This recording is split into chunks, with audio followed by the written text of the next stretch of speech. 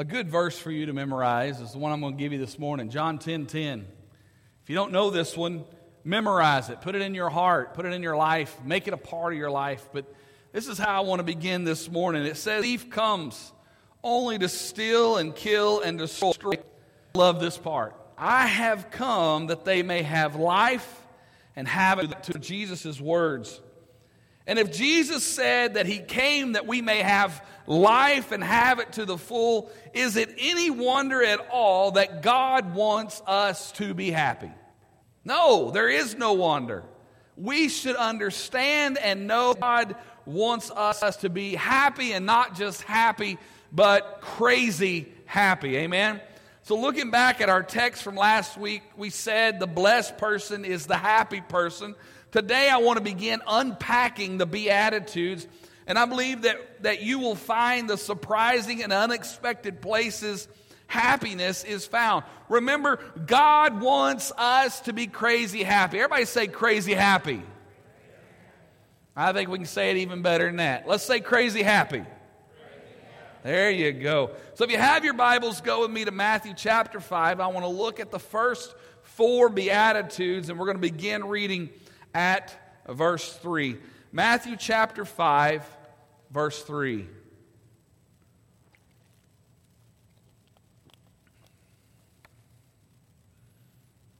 It says, "Blessed are the poor in spirit, for theirs is the kingdom of heaven. Blessed are those who mourn, for they will be comforted. Blessed are the meek, for they will inherit the earth. And blessed are those who hunger and thirst for righteousness, for they will be filled." Let's look at the first one this morning. Blessed are the poor in spirit. Now, as we begin to look at each one of these Beatitudes, I want you to think of them as steps to take in our Christian walk. There's a reason why Jesus began his message with these thoughts, with these words, with these steps, if you will. There is a reason. He's basically, if you've ever listened, a lot of times in a sermon, when you're preparing a sermon, you start with an introduction. And then pretty much everything after you say after that has to do with that introduction. This is kind of basically, if you want to look at it this way, Jesus has given you the introduction here with the Beatitudes. And if you notice, if you'll read throughout the rest of Matthew 5, 6, and 7, the Sermon in the Mount, you can pretty much put, if you wanted to, you can make these 8 Beatitudes a point, and you can pretty much put all the rest of his sermon under each one of these points. But look at what he says. The first one probably has many of us asking a question. What is poor in spirit? Now, we all know what poor means, right? I've heard people tell me that when they were growing up, they were too poor to pay attention. Anybody ever heard that? And when we think of being poor, we think about a physical poor. I don't have any money. I don't make enough money. My pockets are empty. I'm broke. That's what we think of when we think of poor. We think of being poor physically. Now, however, this is not what Jesus was talking about. Jesus was talking about a spiritual poverty, or being spiritually poor, or as he puts it, poor in spirit. So to be poor in spirit is to acknowledge our spiritual poverty, our spiritual bankruptcy before God. You and I, we are sinners under the holy wrath of God. We deserve nothing but the judgment of God. We have nothing to offer, nothing to plead, nothing with which to buy the favor of heaven. We have nothing. We are spiritually poor. John Calvin wrote, he only who is reduced to nothing in himself and relies on the mercy of God is poor in spirit. Now, it is only to those that are poor in spirit that will receive the kingdom of heaven. God's gift of salvation is a gift that is absolutely free. It is absolutely undeserved. It has to be received with the dependent humility of a little child. Think about humility. What is humility? It's when I lower myself, when I say that I am not worthy, or and it's not that it's a form of weakness. I am nothing without the Father.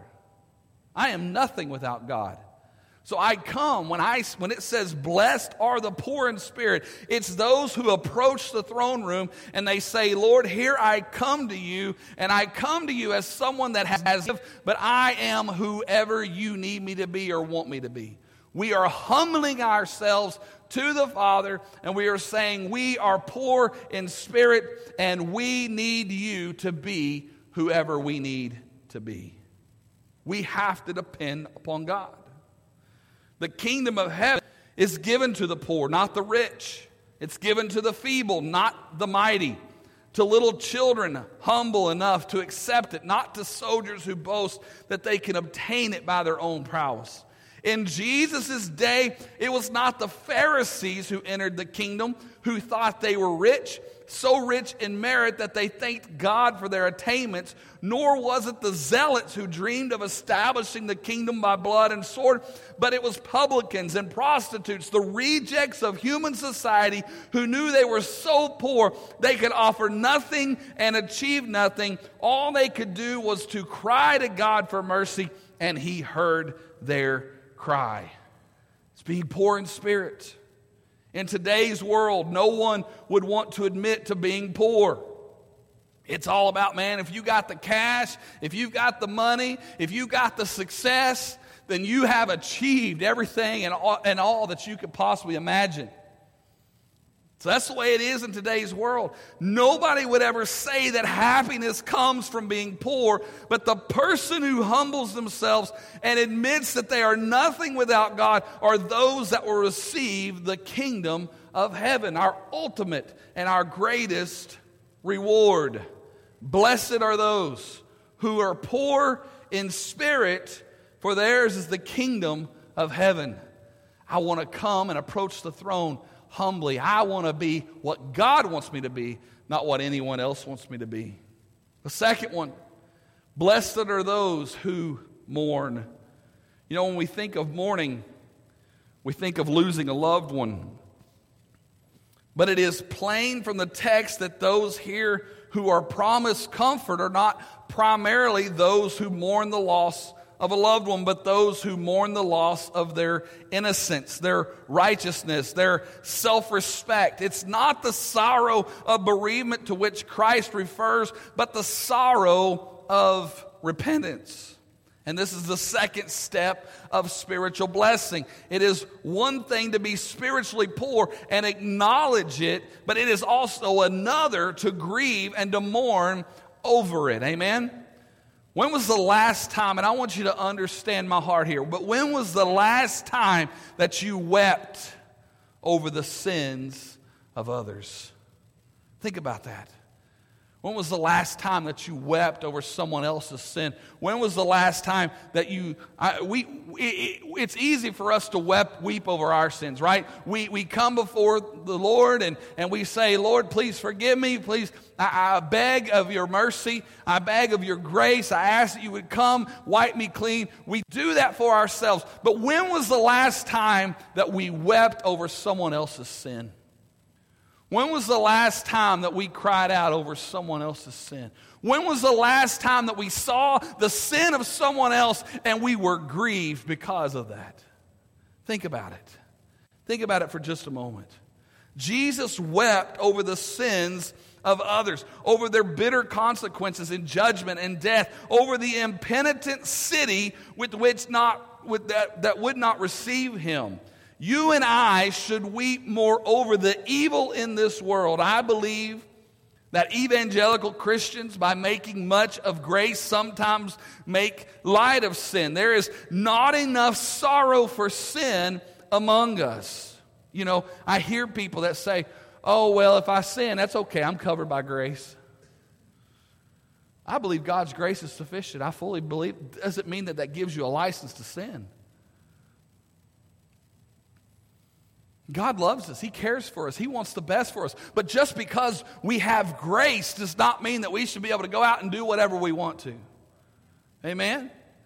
We should have, at some point, be able to humble ourselves and say, you know what? I don't want to do these things because my Savior died for me, and He loves me, and He cares for me, and we should want to weep over the sin of not just our sins, but the sin of others. So how will we be comforted? The only comfort which we can relieve our distress is the free forgiveness of God. Amen? Revelation 7:17 says, "For the Lamb at the center of the throne will be their shepherd. He will lead them to springs of living water, and God will wipe away every tear from their eyes." Amen? That's something to look forward to.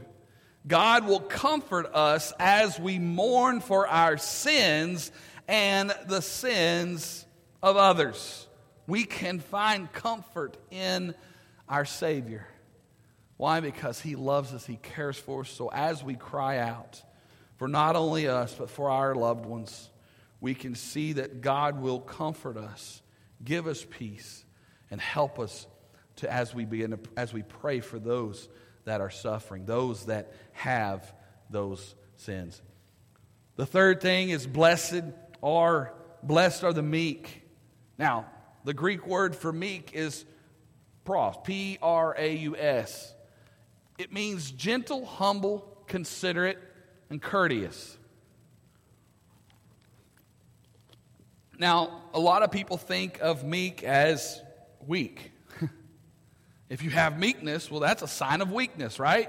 We shouldn't be meek. But here Jesus is saying, blessed are the meek. The meek are those who are humble and submissive to God. They depend on nothing but Him for security in life, and and the refuge from trouble. They commit themselves and the direction of their lives entirely to Him. They are more concerned about God's work and God's people than about what might happen to them personally. Look at what Psalm 37:11 says, "But the meek will inherit the land and enjoy peace and prosperity."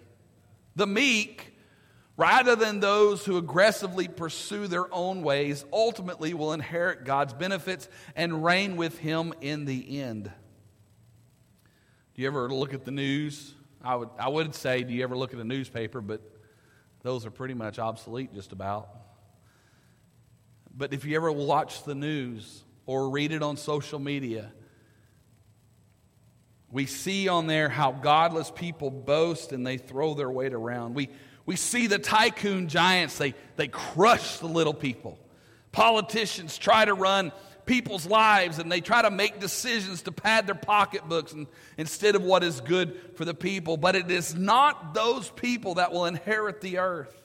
They think that, man, if I can become big, if I can become more mighty, if I can become more strong, if I can get more wealth, if I can attain more power, if I can do all these things, then I will inherit the earth. I will inherit what I need. But Jesus says, blessed are the meek, for they will inherit the earth. It's completely opposite of what we think in the world that we live in. It's completely opposite for what we think as we walk through life.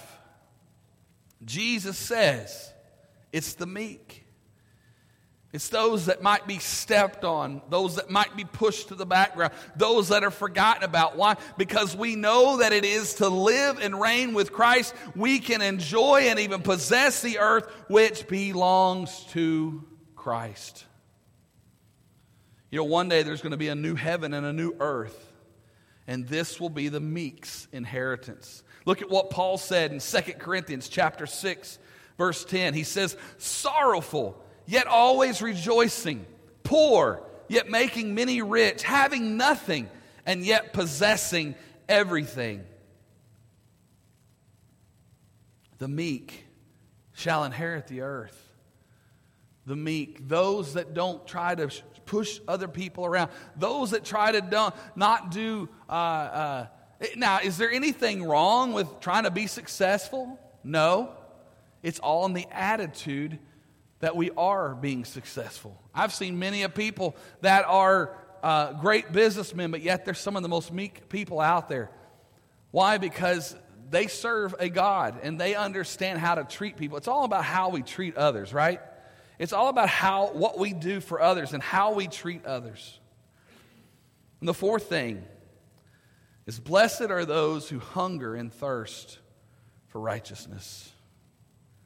Righteousness in the Bible has at least three aspects: the legal, the moral, and social righteousness. Let me bring you those. Legal righteousness is justification, a right relationship with God. Paul wrote in Romans that even though the Jews pursued righteousness, they failed to attain it because they pursued it in the wrong way.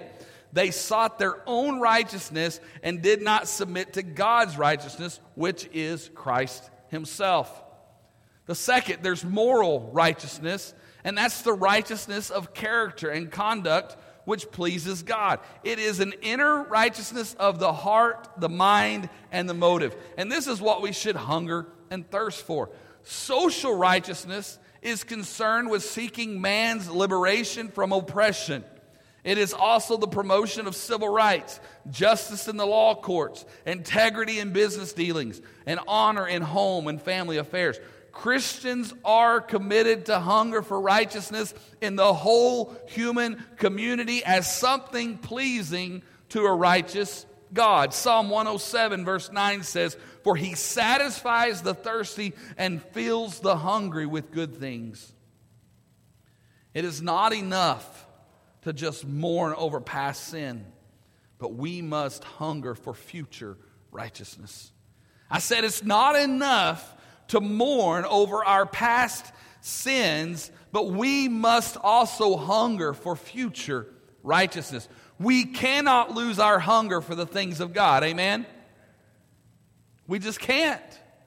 We cannot lose our hunger for the things of God, the right relationship with God. We must hunger for that. When we lose that hunger for God and His standards, then we begin to die spiritually.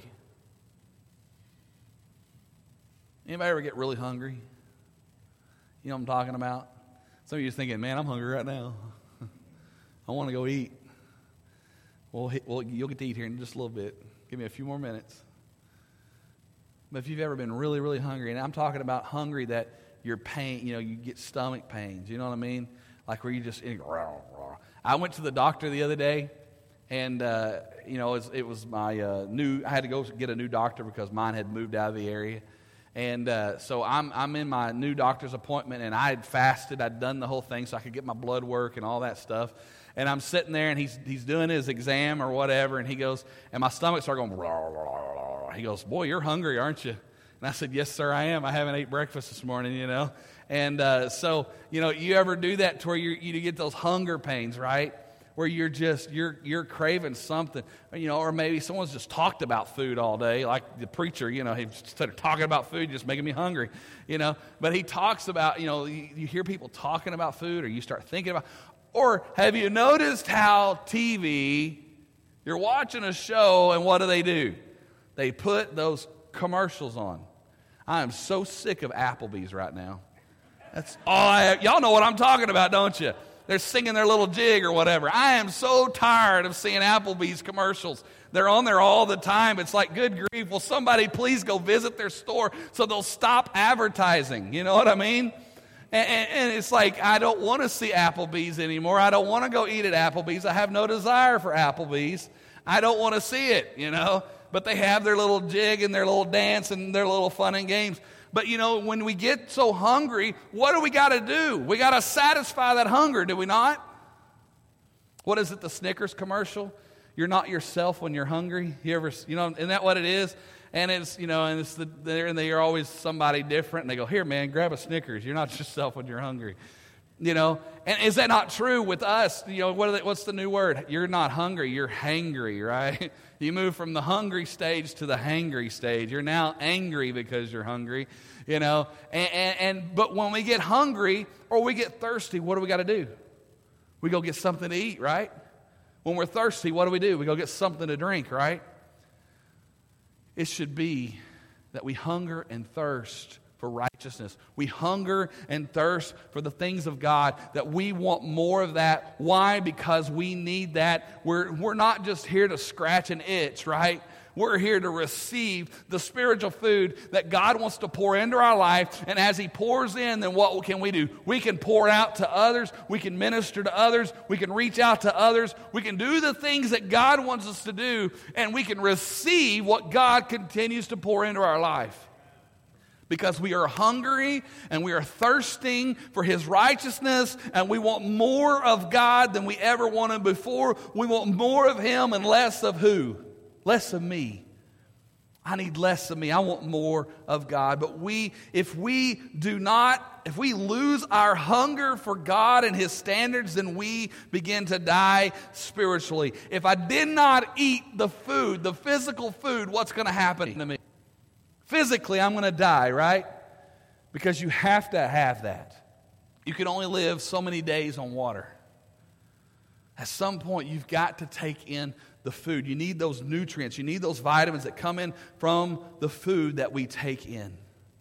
Same thing with God. If we lose our hunger for God and His standards, we begin to die spiritually.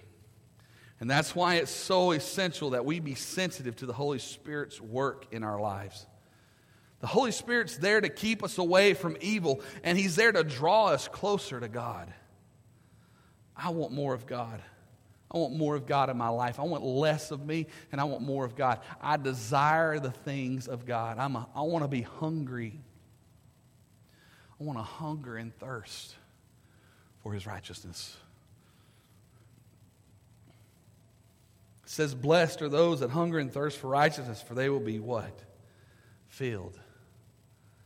Man, it's good to be, you ever think about Thanksgiving? It's coming up, isn't it? It's 2 months away, and you eat the big old turkey and the dressing and the mashed potatoes and the gravy and the corn, whatever else you eat, green beans, I don't know, salad, pie, pecan pie. Oh, pecan pie, hallelujah. I received that one, yes, Lord, but you think about all those. And what do you do after you get done eating Thanksgiving? You just go and find a chair somewhere and pass out, right? And it's like, oh. Why? Because you are filled, right? You are filled. The Bible says, blessed are those who hunger and thirst for righteousness, for they will be what? Filled. I want to be filled with the things of God, amen? I need that filling. I need Him to fill me up so that I can go throughout my week. If I come here, now can I tell you, will one meal a week do it for you? No, exactly. You can't just eat a Sunday afternoon dinner and survive the rest of the week. Amen? Because you'll starve to death. Most of us can't even make it. After, you might eat lunch and then you're like, you start getting towards supper time, it's time to eat again, right? It's like, man, I'm getting kind of hungry. And then after you eat supper, what is it? It's like, oh, we need a little evening snack. You know what I'm talking about? But we get hungry again, don't we? A little dab just won't do us. Now, I'm sure that you could live off one meal a day, maybe. But they say that you should eat 3 to 4 times a day. Not big meals, but they say that you should eat 3 to 4 times a day to get the nutrients that you need, to get the proteins and all the carbs and all the things that you're supposed to have and not supposed to have and da-da-da-da-da-da. Supposed to eat all this stuff. Why? Because it's filling, right? And then Monday rolls around, and what do? You eat again. And then Tuesday rolls around. What do? You eat again, right? And Wednesday rolls around, and what do? You eat again. You get what I'm saying? Thursday rolls around, and you what? Eat. Friday, you what? Eat. You get the pattern here. It's not just a one and done thing, right? So when I hunger and thirst for righteousness, I can't just come in on Sunday and say, well, a little dab will do me, and I'll take it, and I'll make it the rest of the week. Doesn't work that way. You see, if I if I just open my Bible when the preacher says, turn with me to the book of Matthew chapter 5, and we're going to read verses 3 through 6, and then you just read that, and then you're done for the rest of the week. You are starving yourself of the nutrients and the good stuff that God has for you. It's time that whenever you get going on Monday, that you open up your phone, you pull out your Bible app, you look at the day's verse, whatever it is, verse of the day, and you look it up and you read that scripture. What are you doing? You're filling your soul. And then you get up the next day on Tuesday. Hey, I'm not even asking you to read a chapter. I'm not even asking you to read the whole book. I'm just asking you to get a little bit every single day, because what you're doing is you're feeding that soul. It says, blessed are those who hunger and thirst for righteousness, for they will be what? Filled. We need to be filled with God's word every single day. Amen. We need to feed our soul just like we feed our body, and so that we can grow and be who God wants us to be. God has so much far more greater stuff for us, waiting for us, but we have to come and we have to take that in, and we have to eat of that nourishment, eat of that food, that spiritual food, so that we can be who God wants us to be. So whenever we're struggling, whenever we have something that comes against us, whenever we're having a bad day, when we're having a rough time, we can remember the scriptures that said, blessed are those who hunger and thirst for righteousness, for they will be filled. Seek first the kingdom of God and his righteousness, and all these things will be added unto you. Or I am more than a conqueror. Amen. No weapon formed against me shall prosper. We can read these things. We understand these things. Why? Because we've put it into our soul and we understand it. So whenever the bad times come, we can look to God's word and know what he has for us, the promises that he has for us.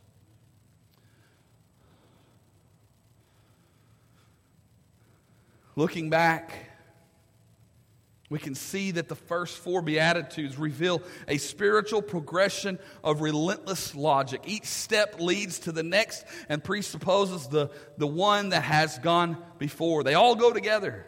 To begin with, we're poor in spirit, acknowledging our complete and utter spiritual bankruptcy before God.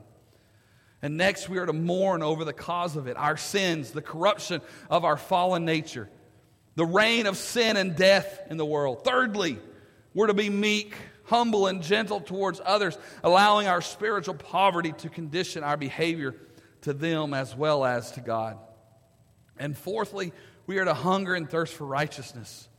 For what is the use of confessing and lamenting our sin, of acknowledging the truth about ourselves to both God and men, if we leave it there?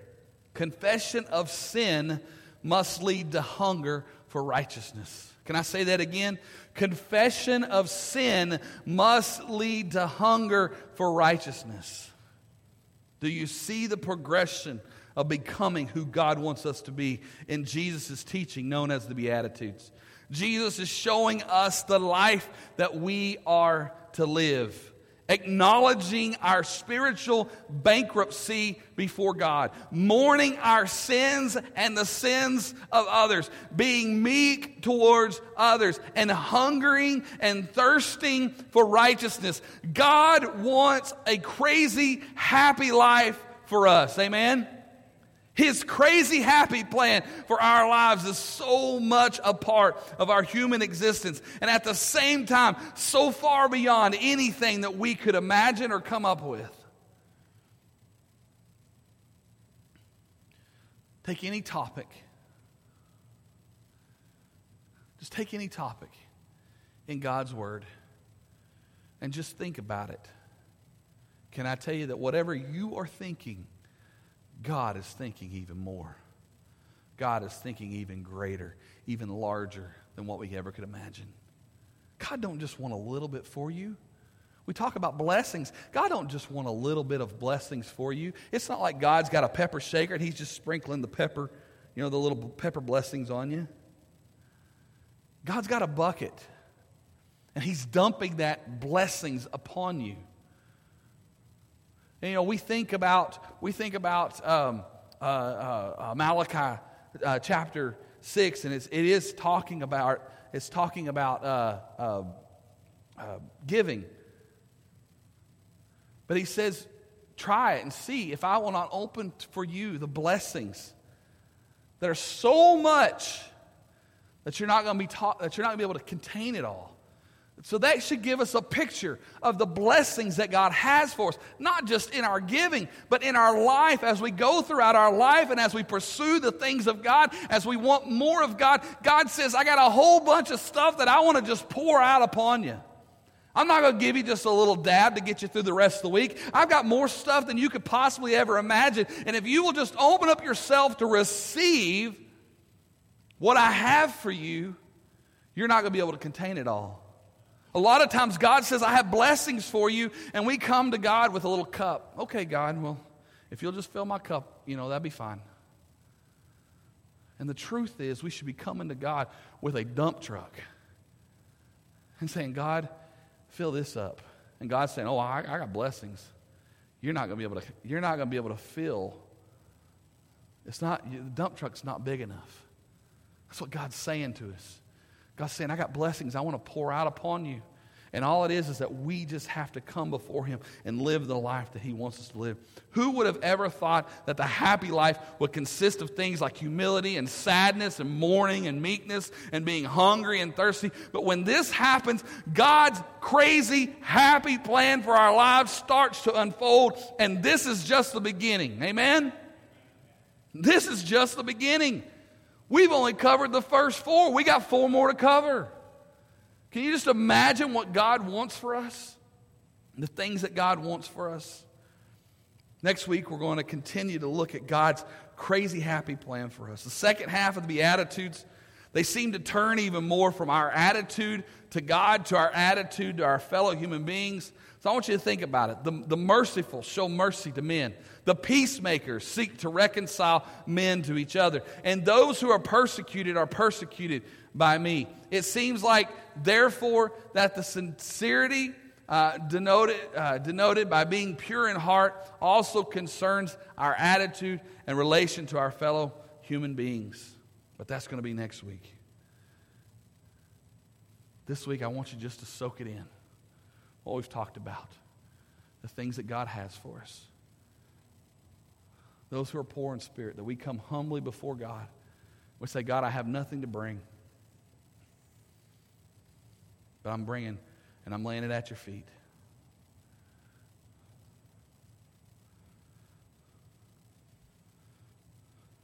We're coming to Him meek. God, I want to give you all that I have. We're coming to Him mourning over our sins, over the sins of the world.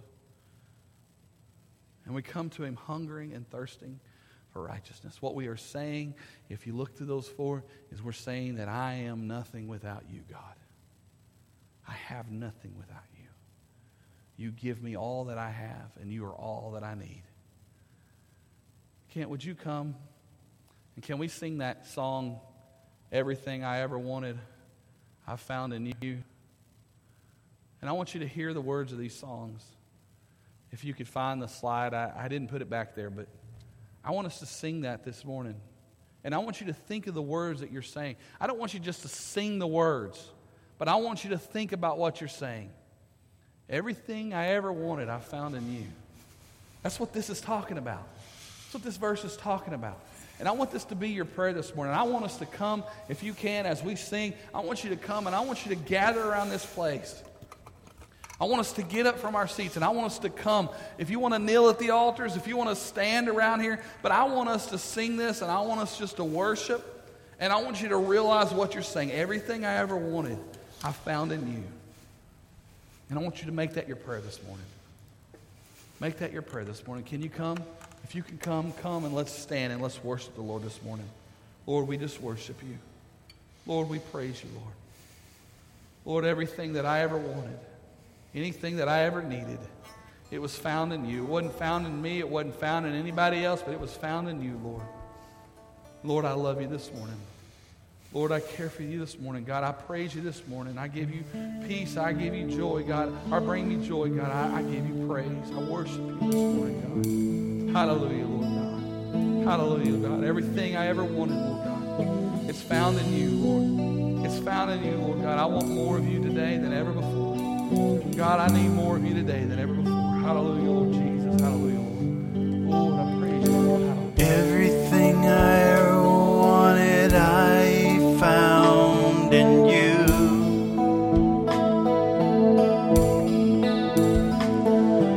Everything I ever wanted, I found in you.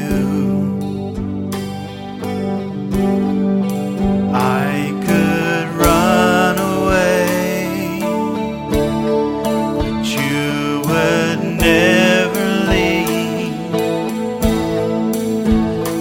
Lord, you're always right by my side. I could run away, but you would never leave. Lord, you're always right by my side.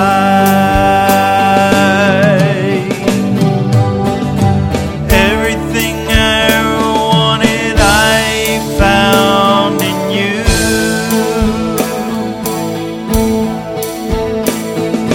Everything I ever wanted, I found in you.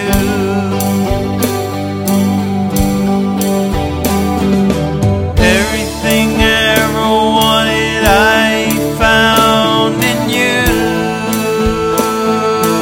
Lord. Everything I ever wanted, I found in you. I found you. I found in you, Lord.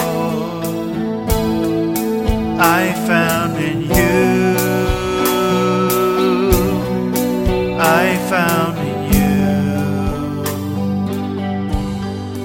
I could run away, but you would never leave. Lord, you're always right by my side. Hallelujah. Hallelujah. Lord's good. Amen. Amen. Hallelujah. Just make that your prayer this morning. Make that your prayer. Lord, anything I've ever wanted, it's been found in you. And Lord, I come to you right now. Amen. Make that your prayer. Lord, I come to you right now, and I receive what it is that you would have for me to receive. God, I am nothing without you. No matter the talents that I have, the abilities that I have, the responsibilities that I've been given, they are because of you, Lord. And there's nothing that I can do in this life without you. I need you to walk with me each step of the way.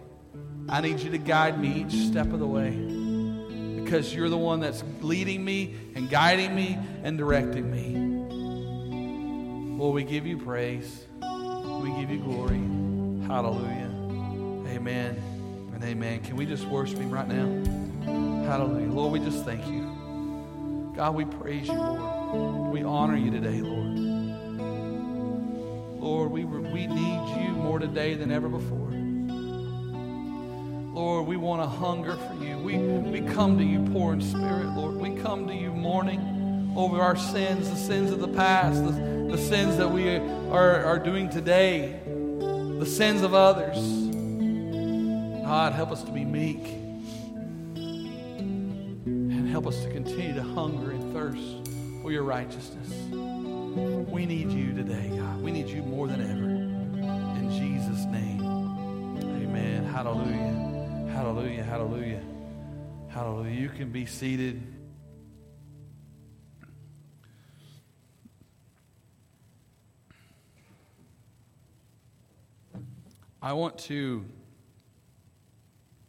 We shared a few weeks ago that for the months of September and October, we would be collecting money for Speed the Light for a project.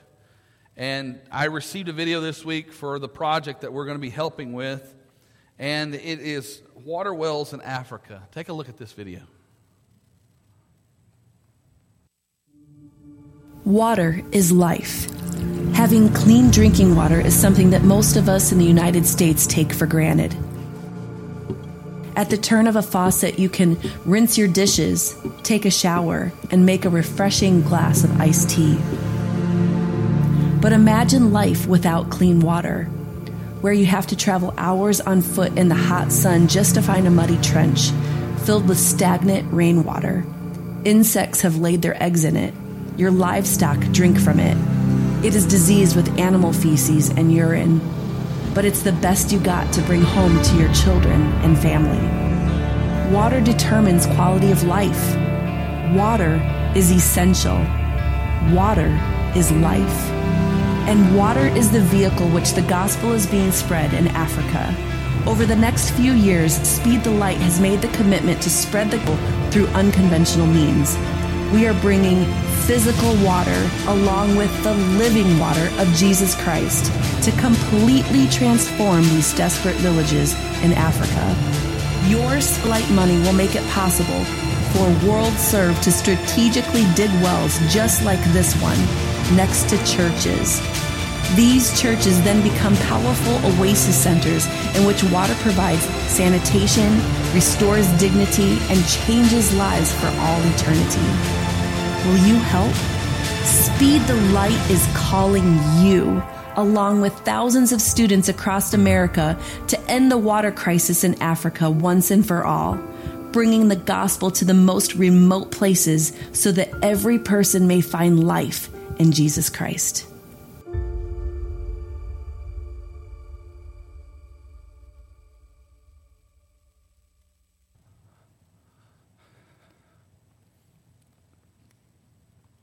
Anybody probably did today, didn't you?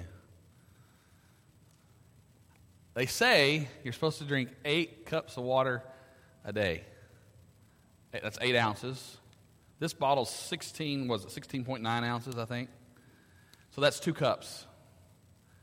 So 2 cups times, was that 4 would be 64, I think we said. So 4 bottles of water a day basically is what you're supposed to drink, they say. And yet, in Africa, they can't get 1 clean bottle of water. So I want to ask, these cost about what, $1 a piece if you went to buy them in a store? Sometimes more, depending on if you get the good water, the Fiji water. That stuff's like $3 a bottle, And depending on the size of the bottle, it could be even more than that. But anyway, we're just going to do simple math here. You figure 4 bottles, that's $4 a day. So 7 days a week, that's $28. How many of you would be willing to give $28 to cover a week? And I know this is not what they're doing. They're making a well so that they can have an abundant supply of water. But would you be willing to give at least $28 to Speed the Light? We're going to be collecting from now through the end of October. Whatever you want to give. Some of you may want to give more than $28. Some of you may want to give $50, $100, $200. Just whatever you're wanting to give, you can mark it in an envelope. You can also give online. Anything that comes in that says Speed the Light on it, we're going to give it to Speed the Light. So there's not going to be just a percentage. What we're doing is a percentage of your tithe that comes in. Anything that comes in the month of September and October, we take 10% of that and we give it to missions normally, but for these 2 months, we're giving it to Speed the Light to help raise money for these water wells. If you can help us, we would appreciate that. And all the money that you give will go to that. I believe that God will bless you. Malachi says that, trust me in this and see if I will not pour open the windows of heaven and pour out so many blessings. It's one of the few, I believe it's the only place in Scripture where God says, try me. Test me, he says. In other words, he's saying, put me to the test. And he says, I'm going to prove to you. And I truly believe that God will bless. I could go on and on and on and tell stories of stories of stories how God has blessed us. And I don't have the time. I've already preached the message, so that's for another day. Can we pray? Can we pray? Lord, we just come to you right now. And I just pray over this offering. I pray for everyone that gives their tithes this morning. I pray for everyone that gives to Speed the Light, that helps us to provide these water wells in Africa. God, I pray that you touch the hearts and lives of every individual here, God. Give us a heart for your people, a heart for missions. And I pray that you would pour out blessings, God, as you say in your word. And I give you all the praise and glory in Jesus' name. Amen. Y'all have a wonderful week. Youth is tonight at 6. I have one more announcement. We are making our plans for our annual Fall Fest at Daniel Falls on October 10th at 4 p.m. Make plans to join us. We're gonna have a photo backdrop. We're gonna do pumpkin carving for kids and adults. If you want to carve a pumpkin, we'll let you do that too. You can go fishing out there. We'll cook hot dogs over the fire. It'll be a great night. We've done this for the last several years. And if you've not ever done it, we would love for you to come out and we have a blast. It's October 10th. And so we've moved it up a month. We usually do it in November, and it's usually so dark we don't have a whole lot of time to do anything. So we made plans to do it when we have a little more daylight. So make plans to join us. Y'all have a wonderful week. We'll see you Wednesday night at 7.